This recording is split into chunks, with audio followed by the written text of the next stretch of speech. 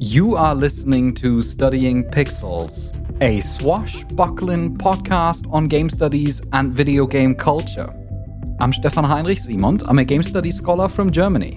And I am Tobias Klöß, a mighty pirate. And you can find us every Sunday on studyingpixels.com and wherever you get your podcasts. Now, Dan is off, unfortunately. He told me that I need to say that he's off on his own pirate adventure. But instead, we're here with Toby. It's wonderful that we can come together and record a show again. It's been a while. Yeah, it's like the title says, Return to Monkey Island, return to the podcast. Normally, I'm doing some interviews and research for this show, so you might have heard of me. But now I'm here to talk about Monkey Island. Yes, the Monkey Island series. I think we both have quite a long engagement with it, right? Because I have not played the very original games back in the day when they came out, but I played them when there was a HD re-release or an HD remaster. I remember that. So I played the first two Monkey Island games and the third one as well, if I recall correctly. I'm not sure whether I actually finished the third one. Yeah, I also didn't play it when it was coming out back in the days because I think I'm too young for that. But I played the first game when they were released somehow on the PC games, and you could buy the magazine, and within there would be the game and this kind of disc where you would use it as some kind of a code for getting access to the games. So it was like having these magazines which had the image of the actual cartridge printed on them. So I remember Monkey Island as something connected to a video game magazine. So it was part of these discs at the time when video game magazines still existed. Yeah, it was some kind of a full title, so there was nothing on it as well. It was like, okay, here's the magazine, and you get Monkey Island 1 and Monkey Island 2 within the magazine, and you get this kind of paper disc where you move it around, and then you get access to the game. It was some kind of a code which you would need. Nowadays, you are using this kind of codes online, and back in the days, it was some kind of a protection for the game. Yeah, it makes me feel nostalgic already, I must say. I'm already, we're 2 minutes into the episode, I already feel nostalgic because of these code discs that you got in order to make sure that you didn't pirate the copy. Yeah. But you played only the first one? No, I played the first three ones, but you could say that the third one wasn't a sequel to the second one or an ongoing episode because Ron Gilbert left, but I played all three of them. I didn't play the fourth one and this kind of Telltale Games Monkey Island installment. The Tales of Monkey Island. Yeah, Tales of Monkey Island, something like that. It was like, I don't know if this is going a good thing, so I stayed with the first three. But I think I played all of them several times, like 6 or 7 times, because it's mostly for me, it was some kind of a movie I would rewatch because I know how everything is working, but I want to relive this experience of Monkey Island. I also did the same thing with these early point-and-click adventures. They often had this effect on me that rather than just playing through them, I would linger around. I would just be in the area. I remember doing that with Larry Laffer, I think. Larry Laffer, Leisure Suit Larry. This very naughty game that I played when I was way too young for it. And it was set in a hotel, and I would basically just simulate being on vacation and being in a hotel without actively pursuing the story or the puzzles. I never played that one, but I have to add that I also played this kind of HD remake on the iPhone, which isn't accessible anymore on the iPhone. It doesn't exist anymore. No, you can. At least in Germany, you cannot access these already bought games because it isn't compatible with the new iOS.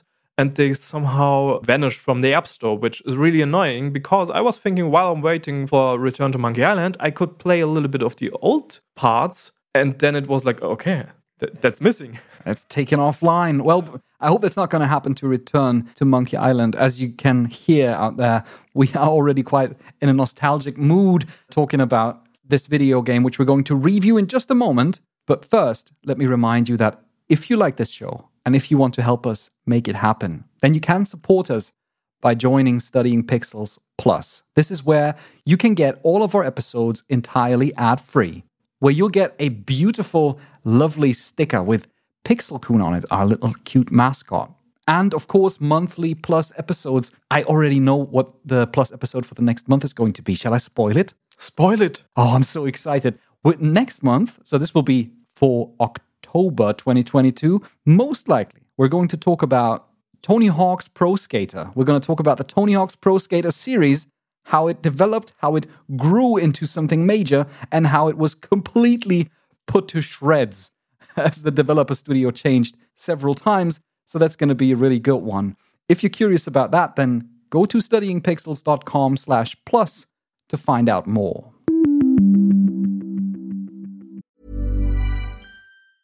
I'm Sandra, and I'm just the professional your small business was looking for. But you didn't hire me because you didn't use LinkedIn Jobs. LinkedIn has professionals you can't find anywhere else, including those who aren't actively looking for a new job, but might be open to the perfect role, like me.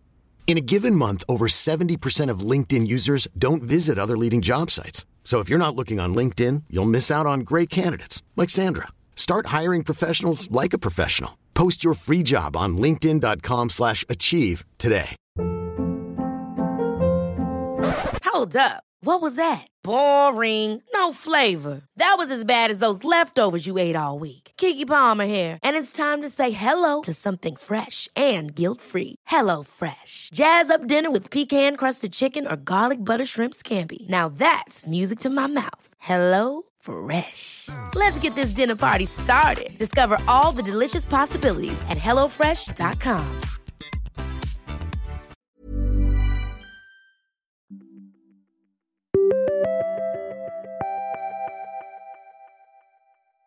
Today, we're going to talk about Return to Monkey Island, which is a sequel to the original two Monkey Island games. And Monkey Island, of course, for everyone who's entirely been living behind the moon, is one of these iconic point-and-click adventures of the golden LucasArts games area.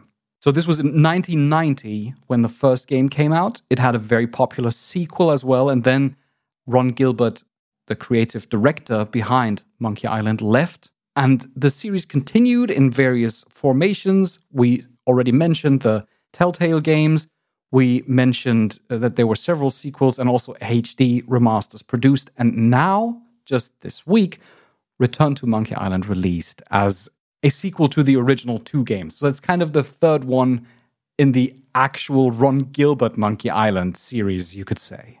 Yeah, you could say that. But before we jump into Return to Monkey Island, just let me add that Monkey Island did something interesting, or also many mention, which was also somehow connected because it was also coming from Lucas Games or LucasArts. It introduced this kind of scum engine or scum thing where you could click on things and then you would use some kind of a verb. You would say, for example, use or pull that with that, which was some kind of a changing thing back then, because before you would start this kind of adventure games with text adventures, you would have to put in the commands yourself.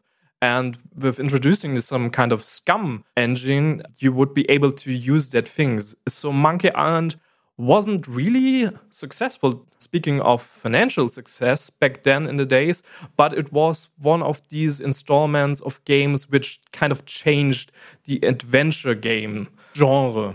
It definitely did. And it coined the adventure game genre to be something that is also quite hilarious. Yeah. Because Monkey Island has always been very comical and very meta in its humor. And this is something that it's not a stretch to say that this continues with Return to Monkey Island. We basically have the situation that now the wannabe pirate Guybrush Threepwood returns to compete with his, I would say, long-standing nemesis, the ghost pirate LeChuck, to find the secret of Monkey Island. Because regardless of the title, the first game was called The Secret of Monkey Island, but actually the secret has never been revealed. That's true. And now they're tending to that again. And the big question, I guess, and the main point of the game, does it manage to revitalize the kind of charm that was established with the original Monkey Island games? Yeah, that's a good question, but also a question I still think about it, because somehow if you think about these first games, for me actually, it is like, of course I have replayed them, so I'm aware of this kind of nostalgic thing which is going on in my head, that it's more like, okay, these were the days, but it was also connected to be a child. I was like 12 when I played the first one, and so I have to be aware of how I think about the old games. But if you would ask me, I would say yes, but it also do something different because it's some kind of aware of its own lore. It is very much aware of that. It starts out even by just directly attaching itself to the ending, the contested ending of Monkey Island 2, and expands upon that. And it is always engaging with its own history. And at the same time, I would say definitely going further and expanding upon it. But when it comes to the humor, when it comes to also the charm of the characters, the writing, and all the plethora of jokes that's in there, I found that it very much manages to revitalize the charm of the originals. Like, I couldn't say whether, like, it's definitely on par when it comes to comedy with the first two Monkey Island games. I think something with the comedy is like the older ones were sometimes meaner and more evil. Cynical, you mean? Yeah, more cynical or more, oh my God, what have I done? And here it is more like a little bit more grown up. I had, no spoilers, I had one situation where I was like, oh my God, Guybrush, what did you do? Yeah. And I think I had this kind of experience more with the older ones, but it is okay because my kind of humor somehow progressed, and so did also the game. So the game is aware of that its main target group are people between like 30 and 40. So the people who played the first games when they were younger. Yeah, it is peculiar how Guybrush combines these two opposing attributes of being, on the one hand, a complete menace to everyone around him. Like, he destroys everything that's precious. He harms everyone in his way, pretty much. And at the same time, he has this irresistible charm and innocence. Like, he doesn't want to harm anyone directly. He just often does it out of stupidity or because of his silly craftiness to circumvent an otherwise seemingly impossible challenge. And I think that makes him a very peculiar character. I find it interesting that you mentioned that the former or the older Monkey Island games had a more cynical tone to them, because I found that the Return to Monkey Island, it really has it's grown up, but it has a kind of heart to it, a kind of a charm. It's not bitter in any way about the process of growing up, you know? No, it's more like saying, yeah, you have grown up, but you can still have fun. You can have this kind of funny ride. And I would actually say Monkey Island is some kind of an amusement park where you go to and you have fun. And sometimes you're walking around and you struggle with some puzzles, but while you are on the way to solve this kind of puzzles, you have a lot of fun. So it's more about being part of this roller coaster of events happening. And I also think Guybrush is, of course, a fool. I would say his character type is the fool, but some kind of charming. And also, in the end, he has a heart of gold. He's not doing this because, of course, he is saying, hello, I'm Guybrush Threepwood. I want to be a mighty pirate at the beginning of the first game. But it's always about doing the right stuff in the end. So it's, of course, you're stealing, you're drinking, you're swearing, you're spitting, and all these things pirates are doing.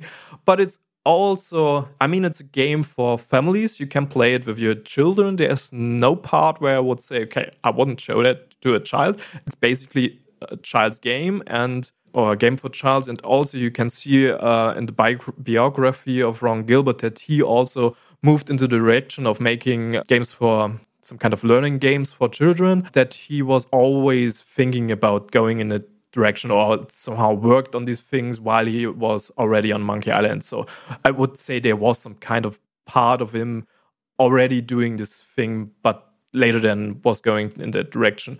But speaking about Guybrush, I think he's also more grown up in that perspective that he is a little bit more responsible. Well, I don't know about responsible. I mean, the extent to which he causes havoc, I found it quite shocking at times. Yeah.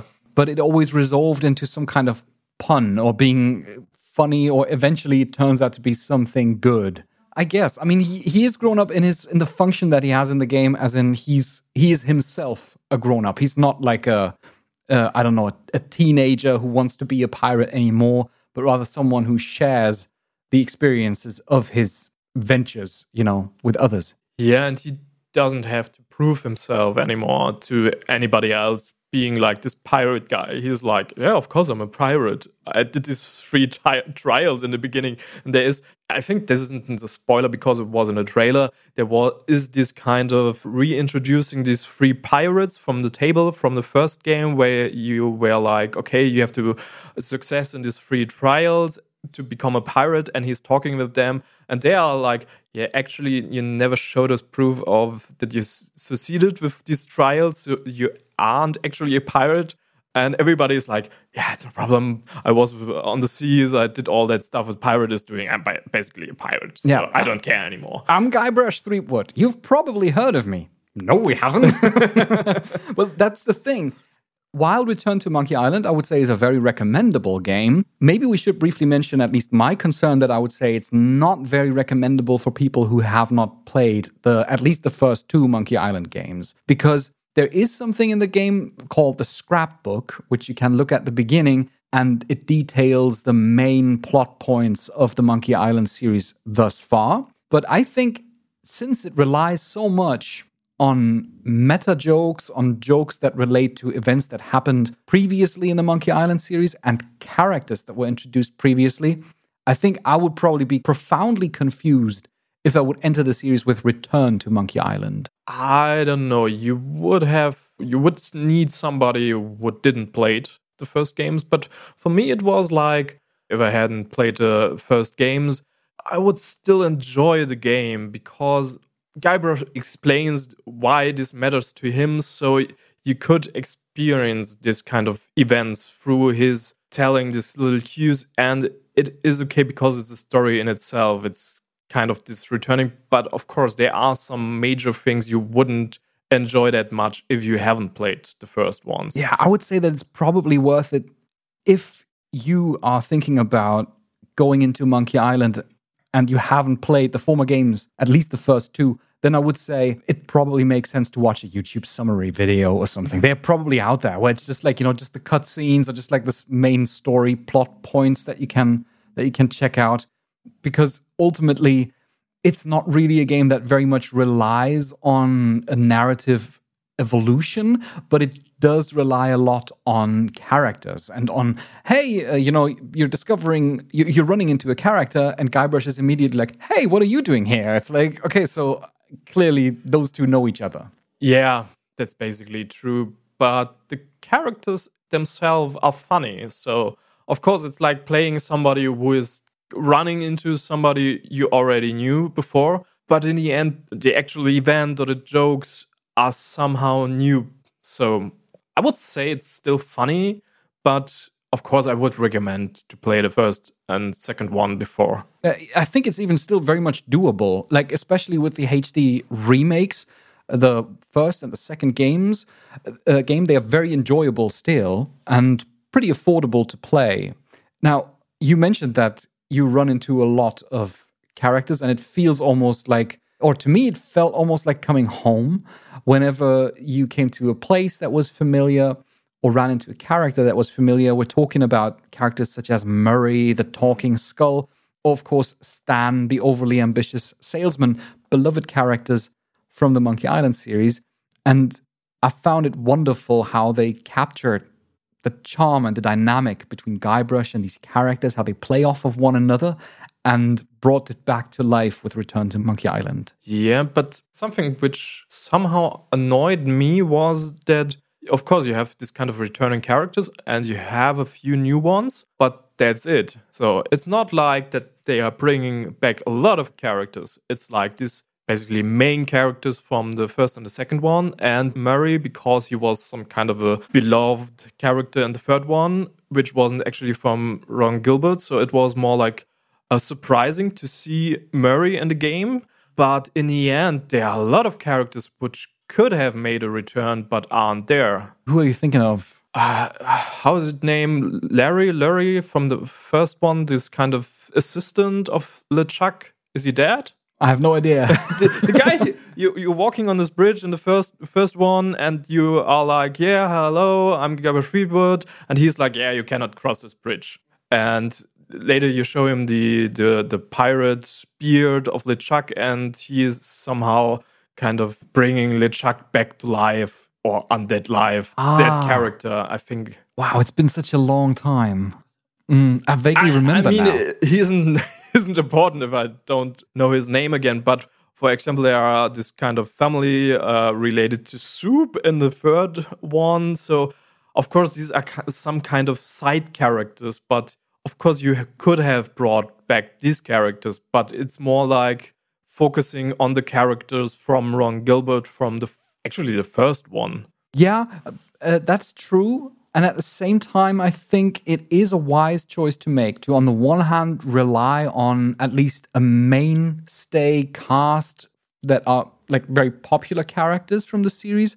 And on the other hand, to also bring in very prominent new characters that I personally found super charming. I was surprised by how easily they managed to fit in new characters into this already impressive rosters of silly creatures, such as my favorite new character. I noted him down actually because I love this guy. His name is Gullet, and he's the first swab on Le Ship, which is LeChuck's ship. He's like a horrifyingly cruel zombie, and he torments you for a while.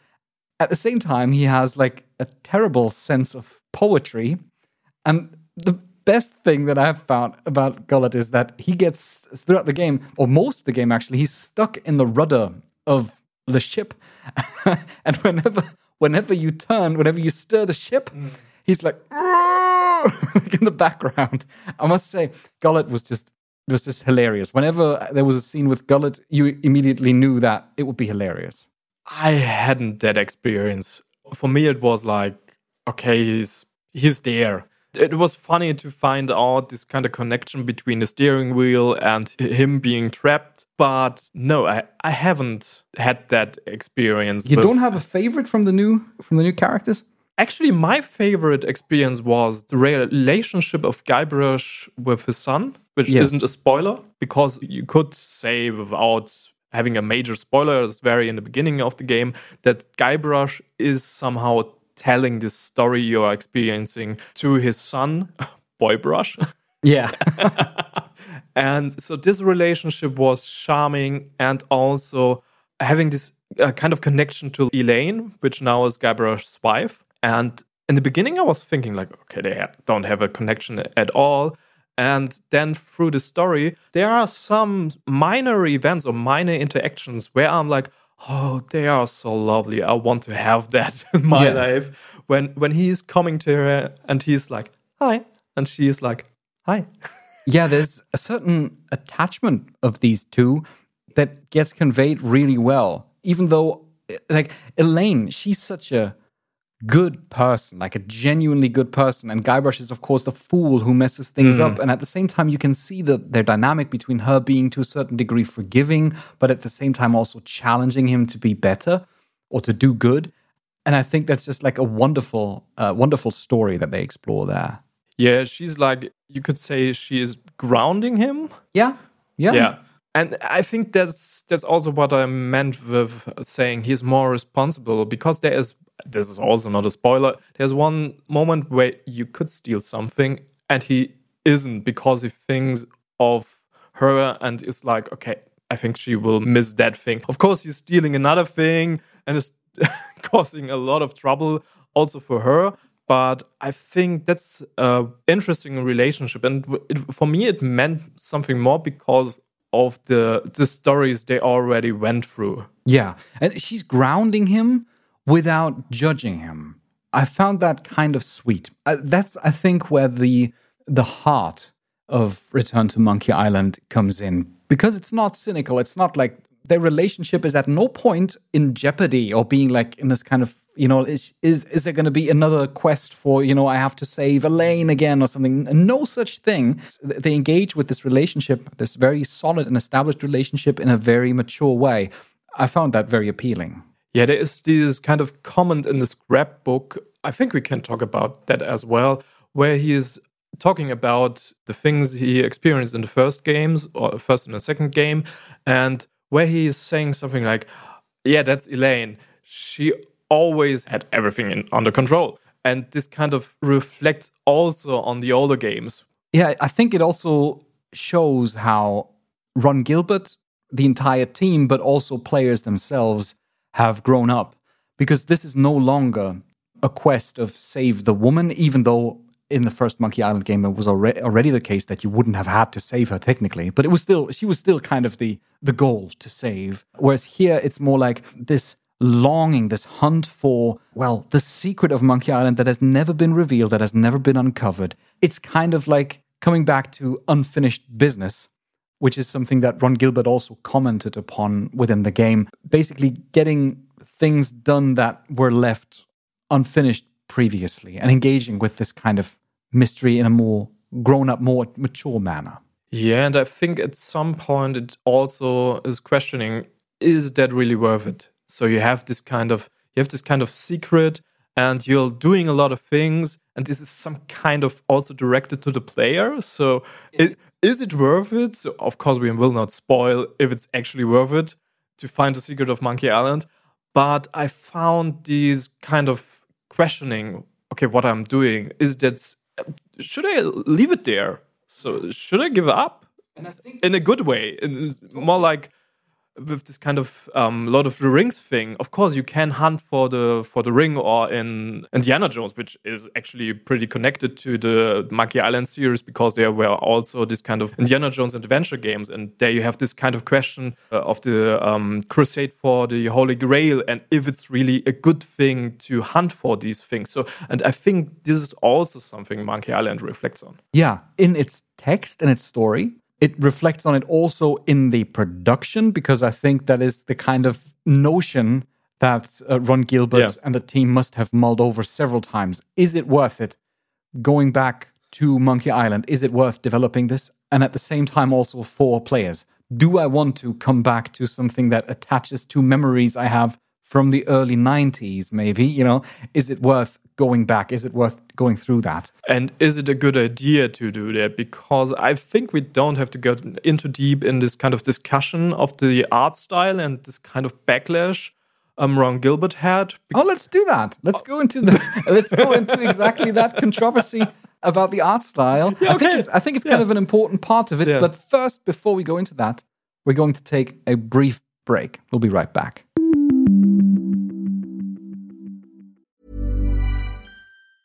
Hi, I'm Daniel, founder of Pretty Litter. Did you know cats tend to hide symptoms of sickness and pain? I learned this the hard way after losing my cat, Gingy. So I created Pretty Litter, a health monitoring litter that helps detect early signs of illness by changing colors, saving you money and potentially your cat's life. Pretty Litter is veterinarian developed, and it's the easiest way to keep tabs on your fur baby's health right at home. Go to prettylitter.com and use code ACAST for 20% off your first order and a free cat toy. Terms and conditions apply. See site for details. Hiring for your small business? If you're not looking for professionals on LinkedIn, you're looking in the wrong place. That's like looking for your car keys in a fish tank. LinkedIn helps you hire professionals you can't find anywhere else, even those who aren't actively searching for a new job but might be open to the perfect role. In a given month, over 70% of LinkedIn users don't even visit other leading job sites. So start looking in the right place. With LinkedIn, you can hire professionals like a professional. Post your free job on linkedin.com/achieve today. Hold up. What was that? Boring. No flavor. That was as bad as those leftovers you ate all week. Keke Palmer here, and it's time to say hello to something fresh and guilt-free. Hello Fresh. Jazz up dinner with pecan-crusted chicken or garlic butter shrimp scampi. Now that's music to my mouth. Hello Fresh. Let's get this dinner party started. Discover all the delicious possibilities at hellofresh.com. Hey there, it's Michelle Norris. I'm host of a podcast called Your Mama's Kitchen. When I travel, I'm usually looking for a way to find a taste of home when I'm not at home. And one of the things I love to do when I am at home is entertain. And Airbnb allows me to do that. When I was in California recently, I rented a house that had a great kitchen. And when we were sitting around the table, we were all thinking, we're in someone else's house. Someone could be in all of our homes as well. If you have a home, but you're not always at home, you have an Airbnb. Your home might be worth more than you think. Find out how much at airbnb.com/host.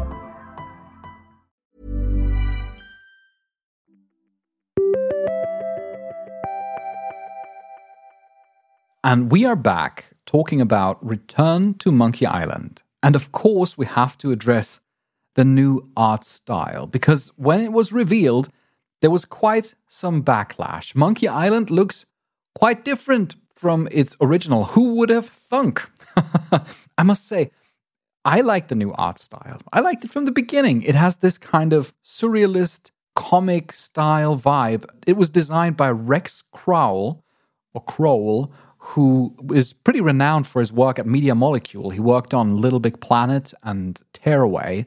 So it has this kind of, it's a bit more abstract, maybe, than previous Monkey Island art styles. But I found it very charming to begin with. Yeah, I think it was a good idea to go in that direction, because otherwise it would have been some kind of this, not a pixel art game, which you already had with Thimbleweed Park. Thimbleweed Park, yeah, was a pixel art game. And I also think that Monkey Island, it has changed its art style several times. It was originally a pixel art game. Well, it wasn't really a pixel art game. It was the state-of-the-art game that was pixely because it came out in the early 90s. And the second game actually were hand-drawing pictures or images and then somehow pixelated. Pixelated, yes. And with the third game, they switched to a more Disney-style look, I think. Yeah, you could say a more Disney-like or more like having a comic movies, not animated, more like these older Disney movies. Yeah, like an old Disney film.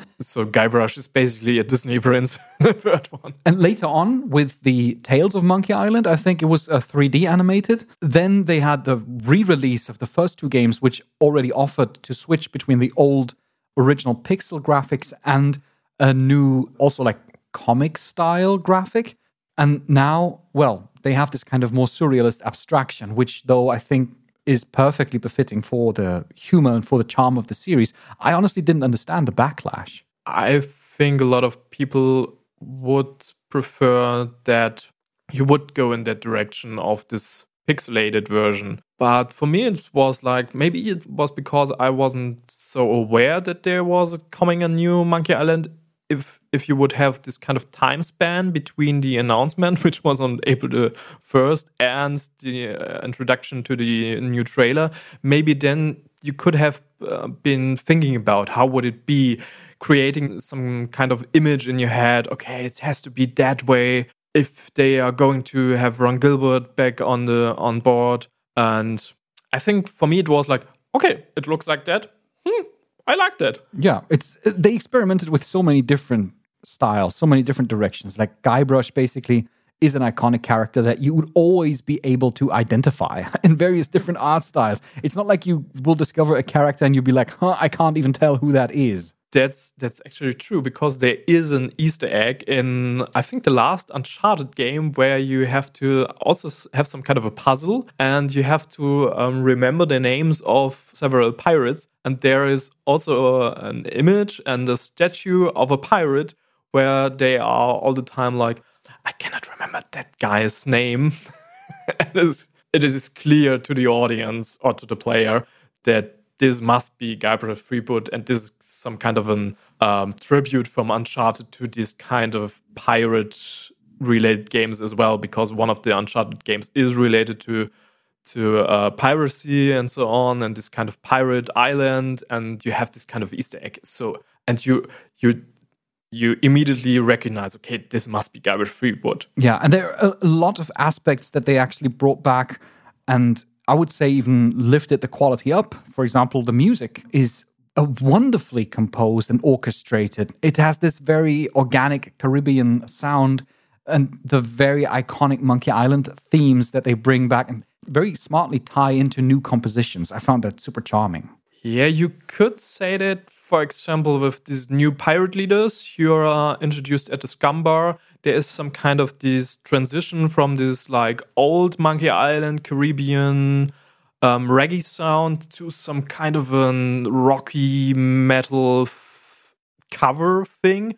But something I recognized was that the mixing was, at least in my experience of the game, maybe they patched it, but I had this experience. I was talking to them, and the music was a little bit more silent, a little bit more shifted into the background.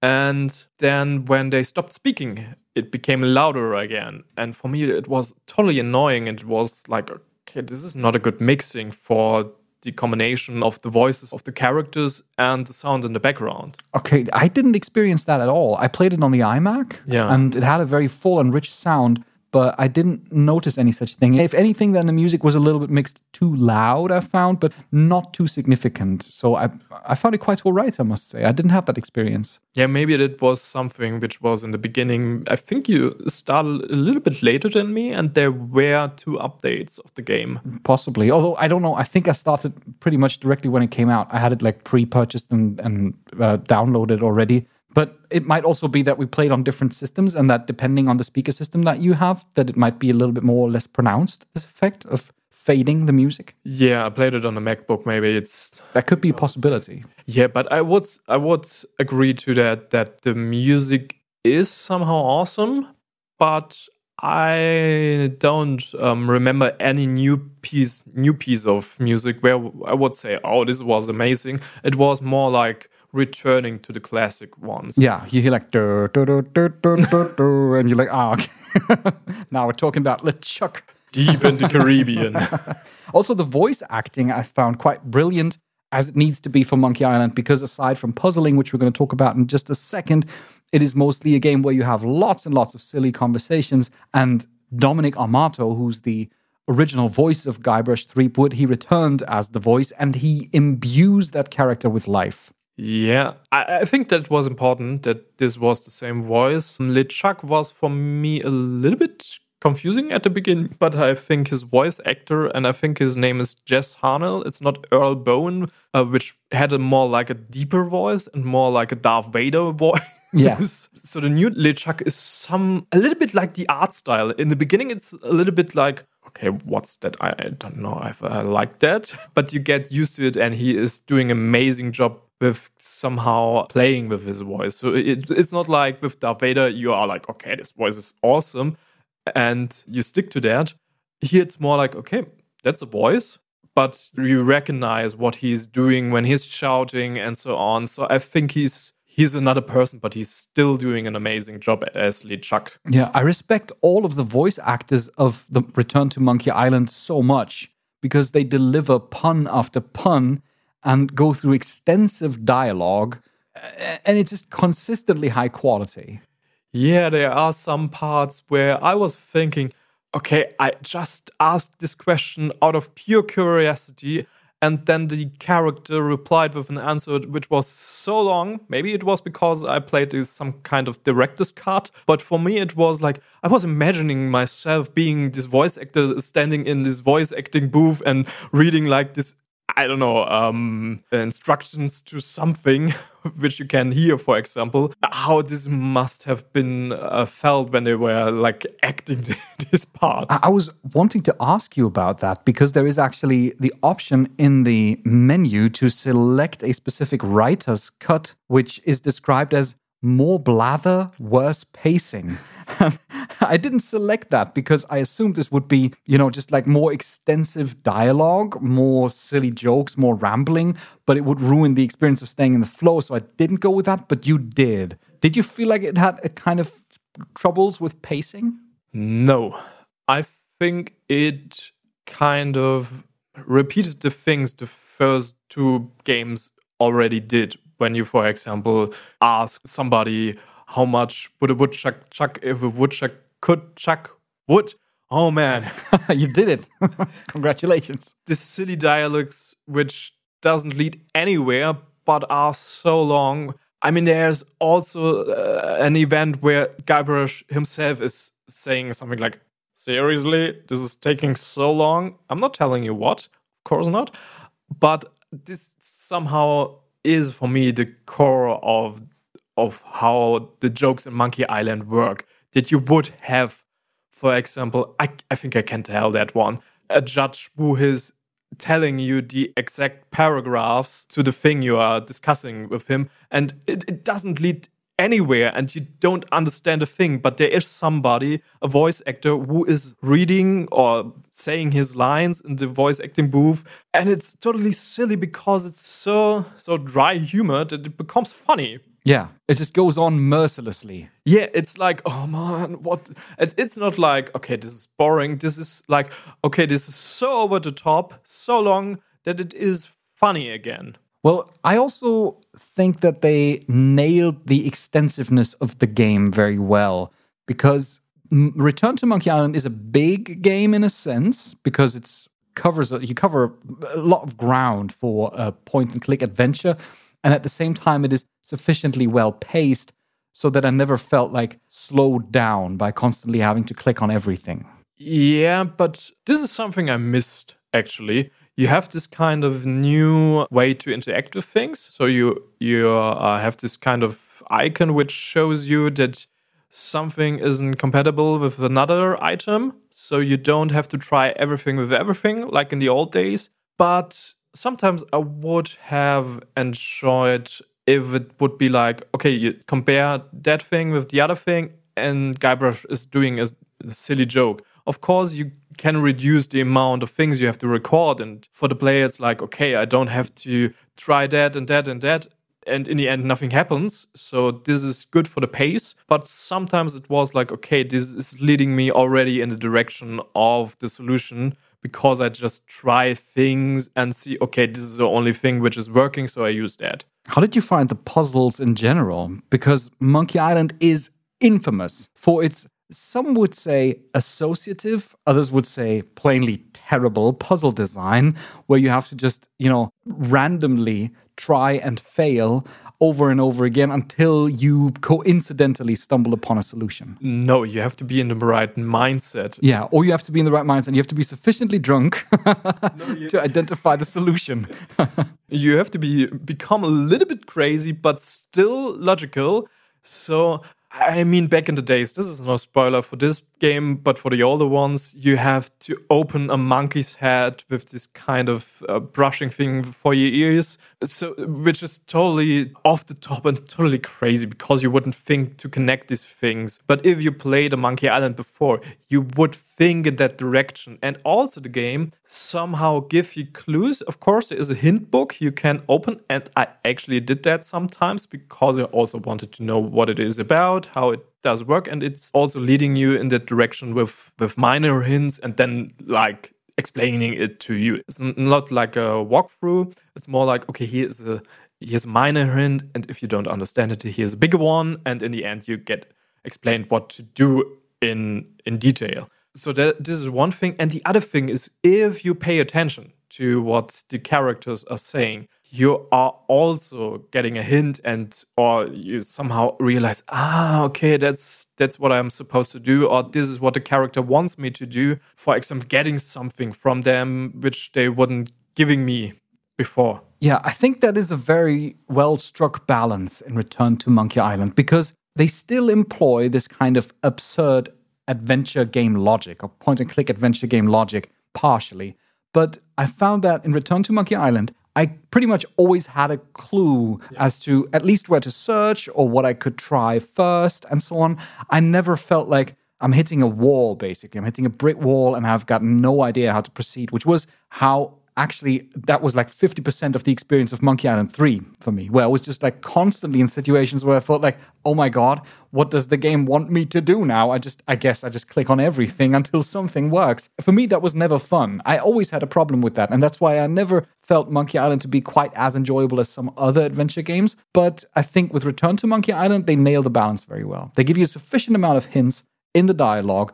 They have the hint book, which I find wonderful. I also made use of it a couple of times where I was just confused, and it doesn't punish you, it doesn't judge you. It's just, hey, you just want general tip, just click on it once and you be fine. I like that. And the good thing about the hint book is they are aware of the sanctuary. Yeah. Of course, you cannot go to the internet in the first days of the game and look at some walkthrough. Of course, there are these kind of magazines which had a review copy and already have this kind of walkthroughs, but in the beginning of the days when Return to Monkey Island, I think it was a little bit more difficult to find solutions on the internet, but they are aware of that you would get spoilers if you've searched for these kind of solutions on the internet, because then you would scroll through a page and then you would be like, okay, I scrolled too far and I spoiled myself the ending because of some images or something like that, or because I clicked on the wrong link and so on. So I think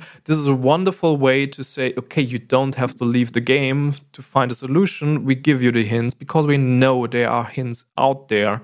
And also we kind of give you the hints in some charming way. So it's also part of the game and of the experience. But something I have to criticize is that there are some puzzles where it's like, okay, I've had this before, I have to do this again. And it's not like in the older days when you had a solution for something and then you get into another puzzle and it's a little bit more difficult. So it's more like, okay, you have done this before, but now you have get another thing or think about it in a new way. Here it is like, okay, you already did that and we have some kind of same thing and you have to do the same thing, get to another island, do the thing you've done before, get to this back again.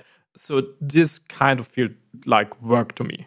Yeah, so there's a little bit of repetition in the puzzle design, you say. Yeah, there's a little bit of repetition, and with some puzzles it was like, okay, I already had a solution, but I didn't do it like they wanted me to do it. So it was like, okay, I understand it now. I don't want to spoil anything. I have to put that on the table and not take something out of something. Yeah, I know exactly the sequence that you talk of, because I was confused there for a second as well.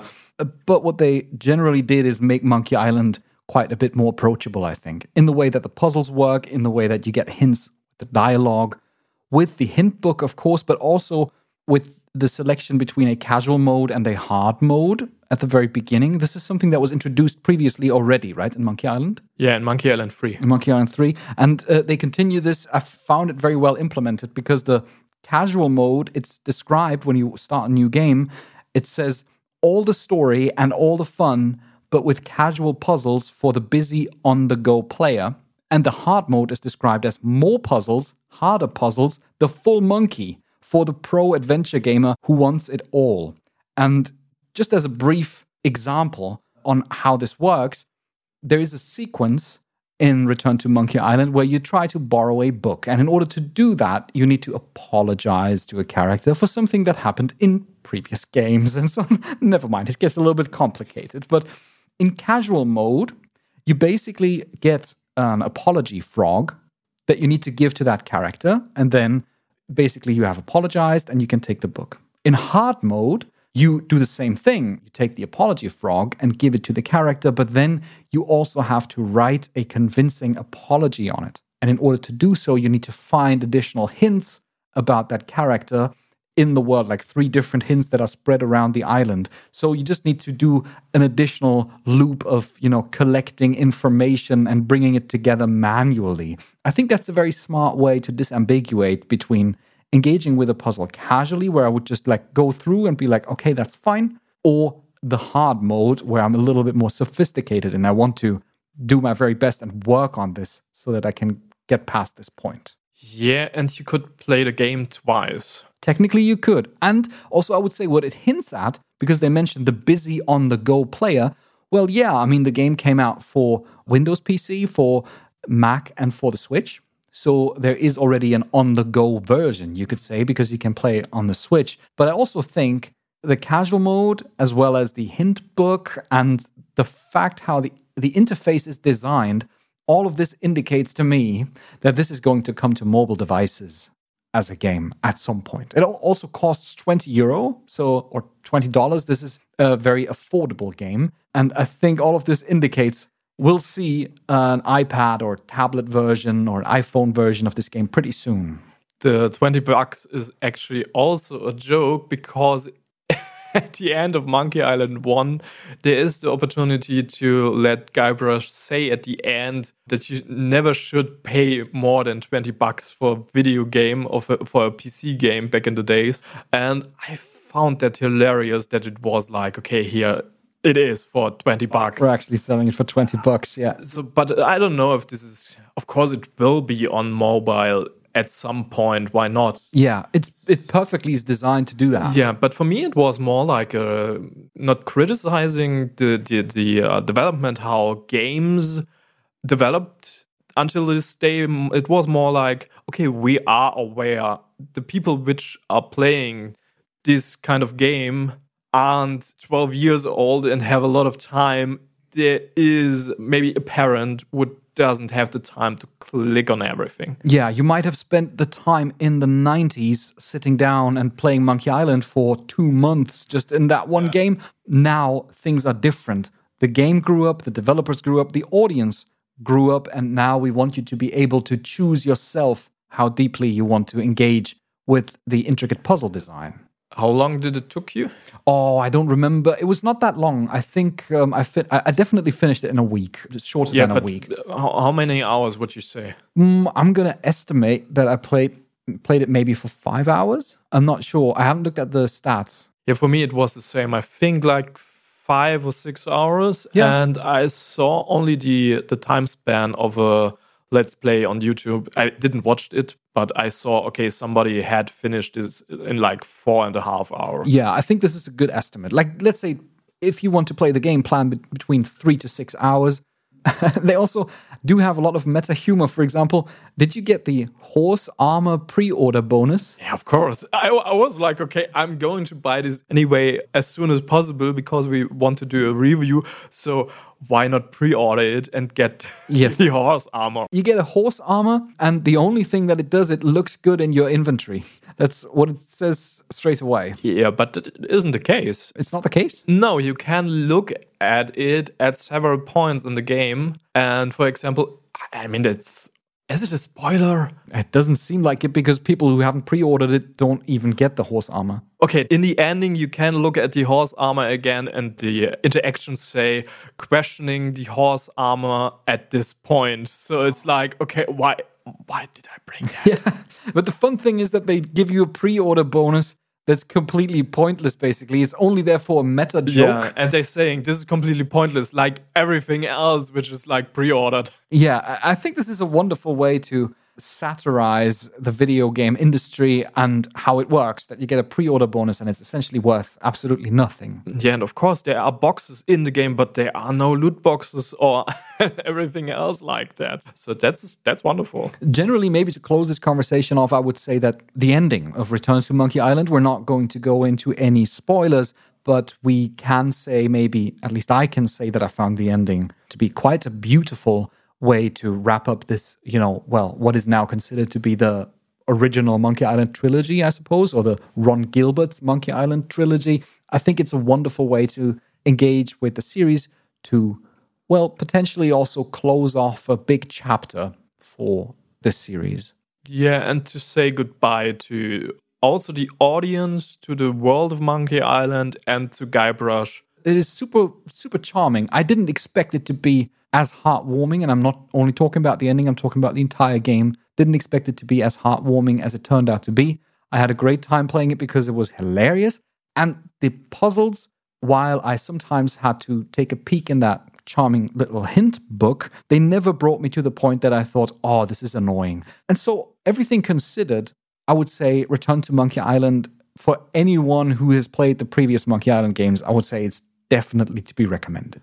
And only something to add at the ending. When you look at the reviews of Monkey Island, I mean, we are not a show which is doing this kind of 9 out of 10 reviews. We're not going to do this here. Are we not? Too bad. I would give a three-headed monkey behind your back, which is standing right there. You should look at it. But I would say, I've looked at the reviews, and it's like, often the times it's like 9 out of 10, and I would say this is totally deserved. And to talk about this kind of backlash we talked briefly about, I think Ron Gilbert deserved this kind of audience now saying this is a good game and not having this kind of, I don't like your art style and I'm coming to your blog and insulting you. This kind of saying, thank you very much for this wonderful game. And I think that's my ending statement. Thank you for the wonderful game. Well, thank you for coming on the show, Toby. And thank you out there so very much for listening. If you're curious, then you can, of course, submit your thoughts and questions to studyingpixels.com/contact. If you wish to, then you can also help us make this show happen by getting Studying Pixels Plus. Follow us on your favorite podcast app. Thanks, of course, to Richard Mertens for editing this episode. And we will be live again next weekend. Bye-bye.